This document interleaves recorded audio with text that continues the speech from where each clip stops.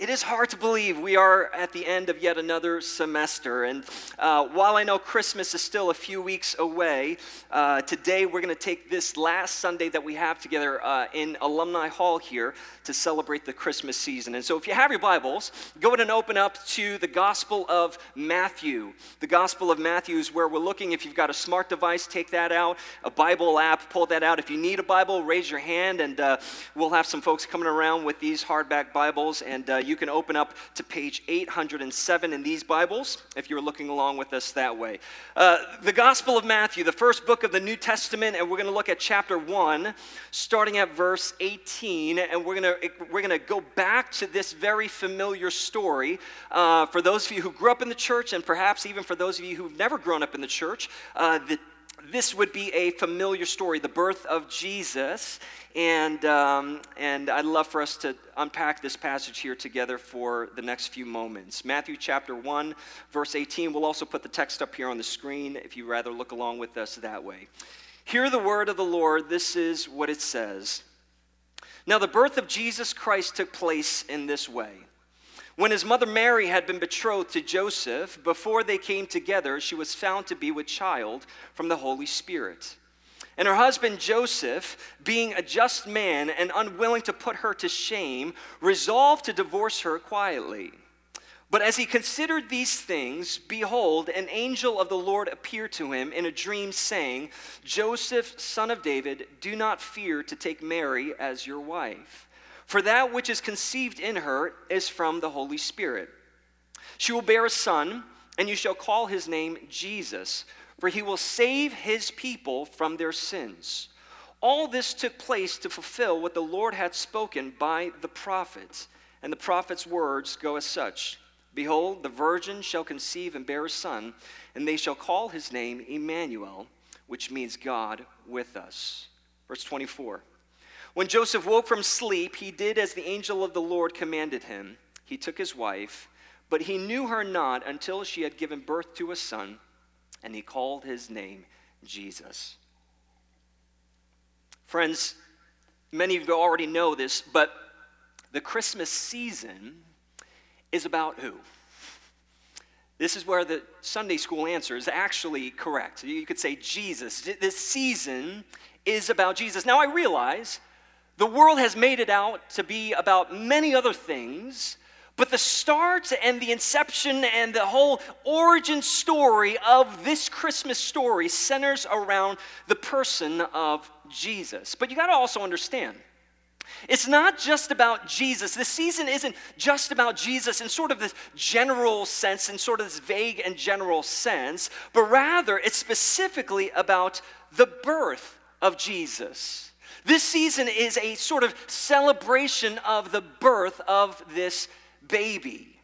And so when you peel back the layers and you look past the tinsels and stockings and trees and chestnuts roasting on an open fire, what you begin to discover is that this season is actually one giant birthday celebration of a particular baby.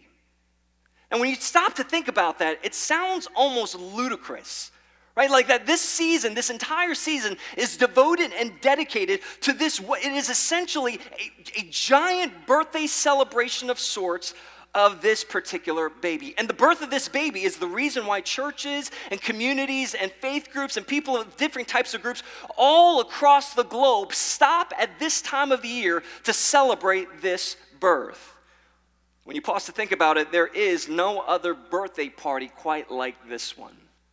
When I was in high school, I grew up with this show on MTV called My Sweet 16. I believe that's what it was called. It was a show about these like outlandish, ludicrous like Sweet 16 parties. And if you had a Sweet 16 party, maybe this was your experience. I don't know, but the show highlighted these 16-year-old girls getting brand new Maseratis for their birthday and all kinds of crazy gifts. I mean, some of these birthday celebrations were more outlandish and extravagant than some weddings I've been to. Unbelievable.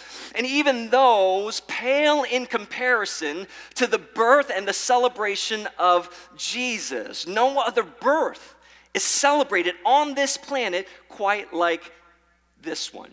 Now, I'm not going to lie. I really wish my birthday was celebrated like this.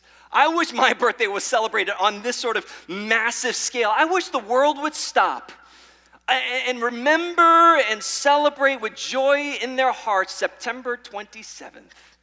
What a day that would be, right? Like to stop, the world stops and it's Dan Min's birthday, September 27th. But let me be real. That doesn't happen. The world doesn't stop on September 27th. In fact, the world doesn't even skip a beat. In fact, most of the times, I would be hard-pressed to find anyone even remembering that it is my birthday if it were not for Facebook reminders. Oh, shoot, it's him, let me shoot him. And so half the people that I even hear birthday wishes from, they only remembered because something else reminded them. I wish my birthday would be celebrated in this sort of massive scale, but let's be real. Who am I, right? Like, there's nothing significant about my birthday. Really, I mean, when you stop to think about it, there were no prophecies spoken about my birth. In fact, fun fact, I was a honeymoon baby. Surprise, Mom and Dad, I'm here. Like, they didn't even know I was coming into the world. There were no prophecies told, long foretold words to my parents.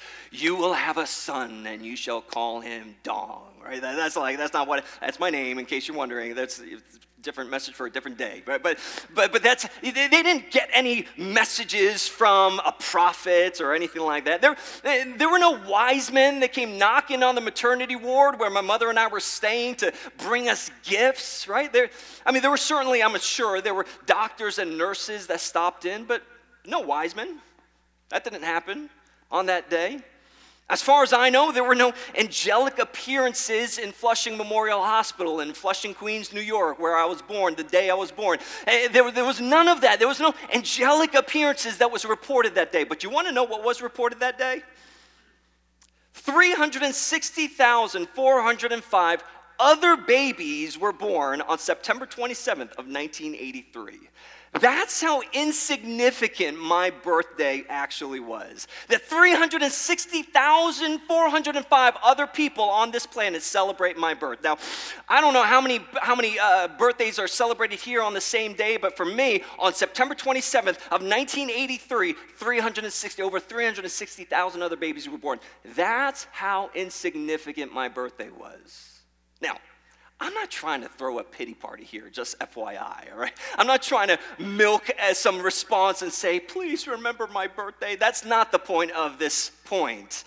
My point is this. When you put my birthday, or heck, put your birthday, or put anybody's birthday for that matter, up against the birth of Jesus, what you begin to discover is that it is laughable. It is utterly laughable how comparatively insignificant any other birthday is compared to the birth of Jesus, or at least the way the birth of Jesus is celebrated. But now the question is, why? Why? What makes this particular birthday celebration so special in the first place? Why does the world stop and celebrate the birth of Jesus in these global, massive, worldwide ways every time this time of the year rolls around? Well, I would suggest to you that there are three reasons based on today's text as to why Christ's birth was so special, so unique, and incredibly life-altering. And the first is this. Christ's birth was entirely supernatural. Christ's birth was entirely supernatural. Verse 18, in your Bible, you could turn there and just look there for a moment. Verse 18 says this, when his mother Mary had been betrothed to Joseph, before they came together, by the way, before they came together, it's not like a locational, geographical kind of merging together. I mean, this is basically Bible talk of like getting it on, and so that's what it means, okay? And then even in the passage later, it says, he knew her not. It's not like he didn't know Mary. That's talking about like, put on some Barry White, and that's what the gospel writer is talking about here. When his mother Mary had been betrothed to Joseph, before they came together, she was found to be with child from the Holy Spirit. Now, listen. You know this, you and I both know this. Every birth is a miracle, right? We're not trying to deny that there's something extraordinary, something special about the birth of a child. Every birth is a miracle. But not every birth is supernatural. Every birth is a miracle, but not every birth is supernatural. The wonders of a child's birth is extraordinary. Every child, and I know most of us in the room, like 99% of us in the room, don't even know what I'm talking about, right? But like when you're in the hospital room and you're holding your baby for the first time, I've had 2 opportunities to do that in my life. And when you're holding that baby in your arms, you marvel at that baby. You recognize, oh, what a wonderful, miraculous, incredible, extraordinary gift that I'm holding in my hands. But you want to know what thought never comes across my mind? Holy crap, how did this baby get here? It's like, how did this, I don't know how this baby got, no, church, I had a part in that. I had something to do with my boys being born into this world. In fact, the conception of a child and the birth of a baby can be explained in very natural, scientific terms that can explain what happens in the course of the formation and the delivery of a baby. Now, look, I'm not going to stand up here and explain all of that to you and how a baby is formed in a woman's body and all of that. I don't think I need to tell you all of that. If you missed the birds and the bees talk by now, I don't really know what to tell you. You're a little late to the game. But look, even if you've taken a single health class in your life, right? Like you've taken a single health class, you know how a baby is formed. But now the birth of Jesus defies everything that we've been taught in that arena. Everything that we've been taught about conception and the birth of a baby gets flipped upside down when Jesus is born. The birth of Jesus confounds every health textbook, every doctor's assessment, every physical analysis, because Christ's birth was entirely supernatural. Now, look, I wish I can stand up here and tell you and explain to you, give you a play-by-play of how all of this happened. How in the world does Mary conceive from the Holy Spirit? Like, what does that even look like? How does that even work? In fact, scholars, the greatest biblical scholars of history, have had zero success at trying to explain how all of this took place. It truly is a great mystery. When you talk about a miracle of a birth, this is, by very definition, a miracle. Now, while I can't explain how all of this went down, I do know this. It's because of the virgin birth. It's because of Christ's supernatural birth that we can know with full assurance that Jesus is the Son of God. This is profound. I know in one ear it just sounds like, well, yeah, Jesus is the Son of God. I've heard that, even we sing it in songs, but this is profound. It's because of this specific doctrine of the virgin birth, and scholars have hammered this over and over throughout history. The virgin birth is critical. It is so foundational because the virgin birth points to the deity of Christ. It points to the sonship of God. It points to Jesus. The virgin birth, this supernatural birth, tells us that Jesus was not any ordinary man. Jesus was not just some dude who lived over 2,000 years ago, who went around, did some good things, who taught some good stuff. Jesus was not just a great teacher or a good rabbi or an excellent priest. He wasn't just a powerful leader or an influencer or even the founder of some movement. Heck, when you look throughout human history, you can point to a number of different people and say, well, that person was that. That person was a great influencer. That person was a great teacher. That person founded a movement. Anyone in history, as you look through, can be identified in any number of these ways. But none of them, no one in human history can be described as the Son of God. That title is unique to Jesus and is due in large part to this incredibly supernatural birth.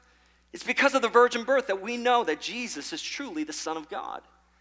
Dr. Wayne Grudem, a theologian that I really appreciate, I've studied for years now, he says this very simply. He says, God in his wisdom ordained a combination. Again, we don't know how all of this happened, but in his infinite wisdom ordained a combination of human and divine influence in the birth of Christ, so that his full humanity would be evident to us from the fact of his ordinary human birth from a human mother. Now, if that was all there was, that'd be a terribly bleak picture for the Christian faith.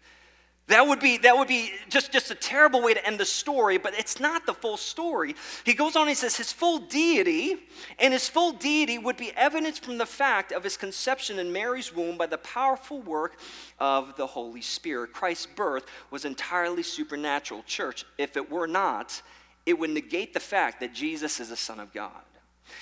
And if Jesus is not the Son of God, all of this, what we're doing right now, would be deemed as utterly meaningless. The reason for gathering week after week after week would all be futile. It would be empty. It would be meaningless. Christianity as a whole would be nothing more than a worldwide hoax. If Jesus were not the Son of God, the Christian faith would not stand on its own 2 feet. The Christian faith would crumble and fall without the deity of Christ. The world, listen, you got to understand, the world doesn't stop and celebrate a hoax. The world stops and celebrates during the season because Jesus truly is the Son of God, who is worthy of our worship and our adoration.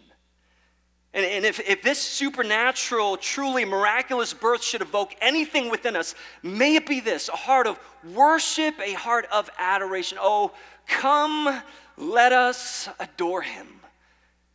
This Christmas season, that's the emotion, those are the thoughts, those are the feelings that should bubble up over us as we think about Jesus as the Son of God who was born in the supernatural way. Oh, come, let us adore him. The second reason why the birth of Christ is so unique and so special is because Christ's birth has spiritual and eternal implications. It has spiritual and eternal implications. You got to understand, church, the birth of Jesus wasn't just a physical thing that happened. It did. It wasn't just a historical event that simply marks our calendars, December 25th and all of these things, the Advent season. It's not just a historical event that happened. Yes, it is. It's something that actually happened in history. And yes, it had physical, social, relational implications at the time of this event. But the birth of Jesus, more than anything, had spiritual and continues to have spiritual and eternal implications. Listen to what God says to Joseph in verse 21. In verse 21, it says, "She will bear a son, and you shall call his name Jesus, for he will save his people from their sins." He didn't come to the world so that the world can ooh and ah over the birth of a newborn child. He didn't come into the world so that we can sing nostalgic Christmas songs around this Christmas season. He came so that he can save his people from their sins.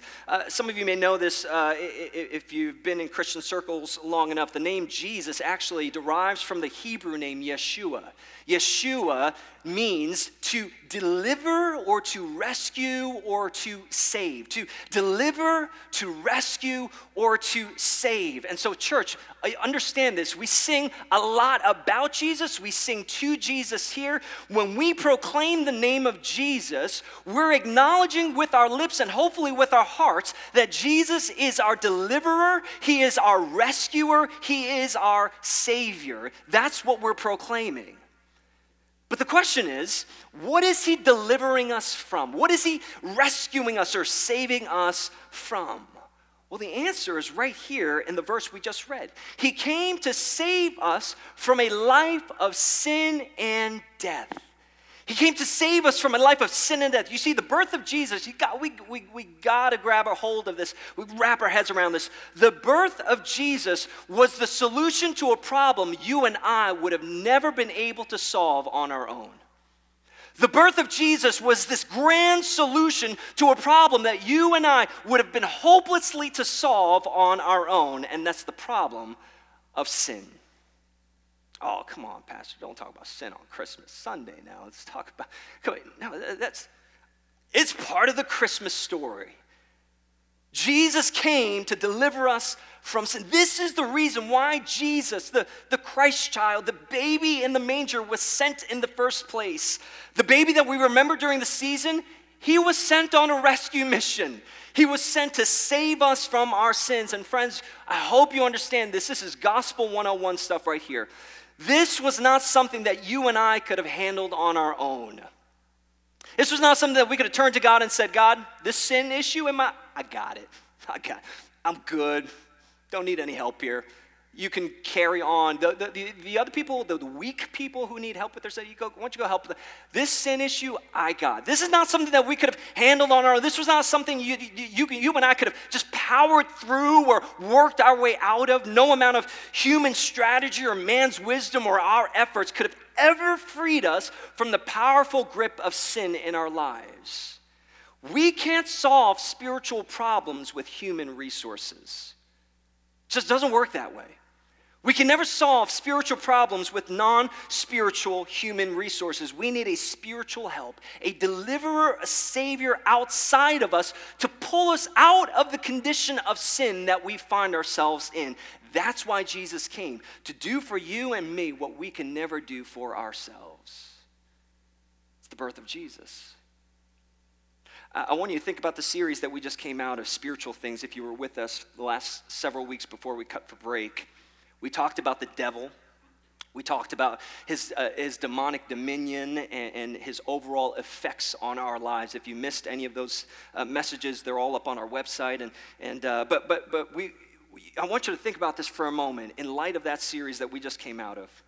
Without the birth of Christ, we would still be under the power and rule of sin. You do realize that. Without the birth of Jesus, we would still be under the power and the rule of sin. The dominion of the enemy would still be reigning over us. But that baby, born in a manger, would be given the name Jesus, Yeshua, whereby he becomes our rescuer, our deliverer, the one who would save his people from all their sins. And friends, that is glad tidings. That is good news right there. Are you seeing how Christ's birth has spiritual and eternal implications? Right? This isn't just an event that took place, the baby was born.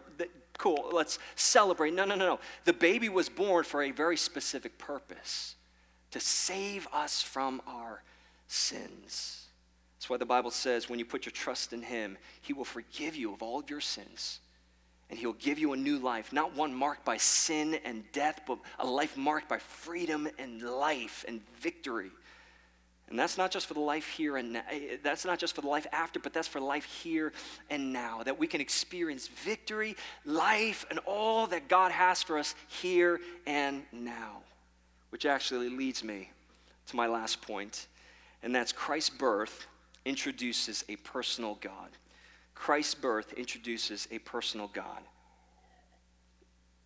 Not only has Christ come to cleanse us from our sins, as if that weren't enough, right? Like, praise God that he came to cleanse us from our sin and bring us into freedom and right standing with God. Not only has Christ come to do that work, but he has also come to introduce us to a personal God so that we might come to know him here and now. Now, friends, this is a game changer. This is an absolute game changer, because you got to understand, if you go back to the New Testament and even the Old Testament, you scale back to the people of antiquity, what you see is that these people viewed God rightly so, and that way was a holy God. God was holy, and friends, I'm afraid some of us have lost the sense of the holiness of God in our culture today. In fact, next semester, we're going to do a whole series on who God is. And for one portion of that series, we're going to talk about God being a holy God. What does it mean that God would be holy? What does that even mean? I'm afraid that we as a culture have lost sight of that. But the people of antiquity never lost sight of it. They understood that God was a holy God, a righteous God, a majestic God, a glorious God. In fact, he was so much so that he was virtually inaccessible. You ever come in contact with someone with great power and authority? You're like, whoa, I don't feel comfortable being around them. I don't feel comfortable being in their presence. That's how the people of antiquity view God. Multiplied to infinity, there was a sense of, God, you are so holy, you are so righteous, I can't even utter your name. They didn't even have a word for God because they recognized God to be so holy. In fact, the only people that can access God's presence were these select groups of people called priests. And these people that were identified as priests, anointed as priests, were deemed as people who were holy enough to approach God's presence without any reproach. The average Joe, the normal people like you and me, could never approach God's throne or his presence in this way, the way the priests were able to. And so the priests, they would enter into the temple. This was their basic job, their basic duty. The priests would enter into the temple and they would speak to God on behalf of the people. They would make atonement for the sins and make sacrifices for the sins of the people as sort of the bridge builder. And so the priest would go into the temple, speak to God, okay, on behalf of the people, and once his job was done, laying down the sacrifices and all these things, he would come out and then he would speak to the people on behalf of God. And so naturally, because of this dynamic, there was this chasm that formed between God and his people that were largely bridged by this group of people called the priests. But you want to know how the writer of Hebrews refers to Jesus? In the book of Hebrews, Jesus is referred to as our great high priest. Now, this is why this is significant. In fact, you don't need to turn there.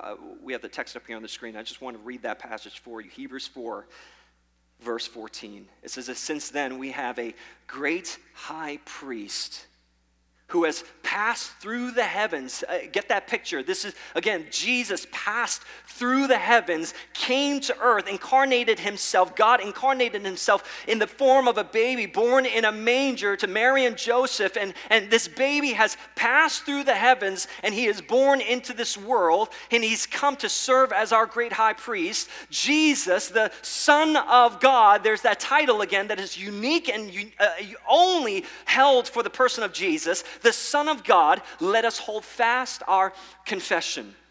For we do not have a high priest who is unable to sympathize with our weaknesses, but one who in every respect has been tempted as we are, yet without sin.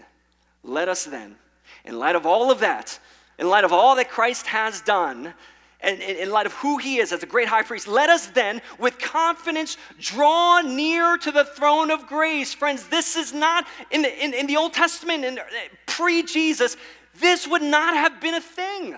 Let us draw near to the throne of grace. No, that's a priest's job. I don't touch that with a 10-foot stick. I can't draw near. No. He says, because Jesus is your great high priest, because he's my great high priest, he says, let us draw near to the throne of grace that we may receive mercy and find grace to help in time of need. You see, because of the birth of Christ, we are all given real-time access to the presence of God. This is crazy. This is because Jesus is our high priest, we are given real-time, anytime, VIP access into the presence of God. The same privileges that the Old Testament priests had, Jesus says, now I give it to you because I am stepping in that place. And when you put your trust in me, I'm giving you access to the heart of God. I'm giving you access to the presence of God, to the resources that God has for you. In fact, Hebrews isn't the only place we see this reality. It's right here in today's passage. We see this personal God embedded into his very name. Listen to what today's text says in verse 22. All this took place to fulfill what the Lord had spoken by the prophet. Behold, the virgin shall conceive and bear a son, and they shall call his name Emmanuel, which means, say it with me, God with us. God with us, Emmanuel. Not a far and distant God, not an unknowable God, not a God who is removed and indifferent towards our lives. No. He is Emmanuel. He is God with us. He is a God who is able to sympathize with us in our weaknesses. He's a God who understands the struggles of our deepest temptations. In those moments when you feel the claws of the enemy latching onto your soul, Jesus says, I know, I'm with you. I'm Emmanuel. This is a God who extends mercy and grace in times of our deep need. That's the kind of God we have. He's the kind of God who sends a baby to earth, gives him the name Emmanuel to show the world that he is God with us. Not a God removed, not a God far from us, but a God who gets all up in our business. A God who says, I know what you're going through, and you are not alone. I promise you, you are not alone. In fact, all the way in Matthew 28, we look at the birth, the start of Matthew chapter 1. The end of Matthew chapter 28, Jesus says, and lo and behold, I am with you to the very end of the age. Even at the very end of his life, he claims himself to be Emmanuel, a God who will be with us forever. Our deepest struggle, our deepest pain, our greatest temptations, we're not left by ourselves and on our own. We are given the name Emmanuel. Friends, I hope you sense the nearness of God during this season. But look, not just this season. Sometimes it grieves me to think about the name Emmanuel just during the Christmas season. No, that's his name. It's not like he turns on certain names during certain times of the year, says, all right, December's rolling around, I'll be Emmanuel. Like this time rolls around, I'll be so-and-so. No. This is Emmanuel. This is who he is. It's embedded into his very nature. He is a God who is with us 24/7, 365 days out of the year. I hope you sense his nearness. You see, the birth of Jesus is an extraordinary event that changed the fabric of humanity forever. It's a birth that's not celebrated like any other birth on the planet. When that baby was born, everything changed. Everything changed. That's why the whole world stops and celebrates the season. That's why the world stops and recognizes, and we sing songs like Prepare Him Room, oh, come let us adore Him, a joy to the world. This is the reason why we celebrate this season. It's because of this supernatural birth that pointed to the Son of God. It's because of this birth that had spiritual and eternal implications for our lives, not just when we were first born, but today and forevermore. It has spiritual and eternal implications. It's because the birth reveals a deep personal God who wants to get in our lives. It's for all of these reasons we stop and we celebrate the supremely important season. And those are the reasons why we say things like, oh, come, let us adore Him. Oh, come, let us recognize that God is a God who is with us. He is Emmanuel. He is our deliverer. He is our Savior. He is our rescuer. Friends, may we never lose sight of that. In fact, if anything, this season, may these realities deepen a sense of worship and adoration towards King Jesus.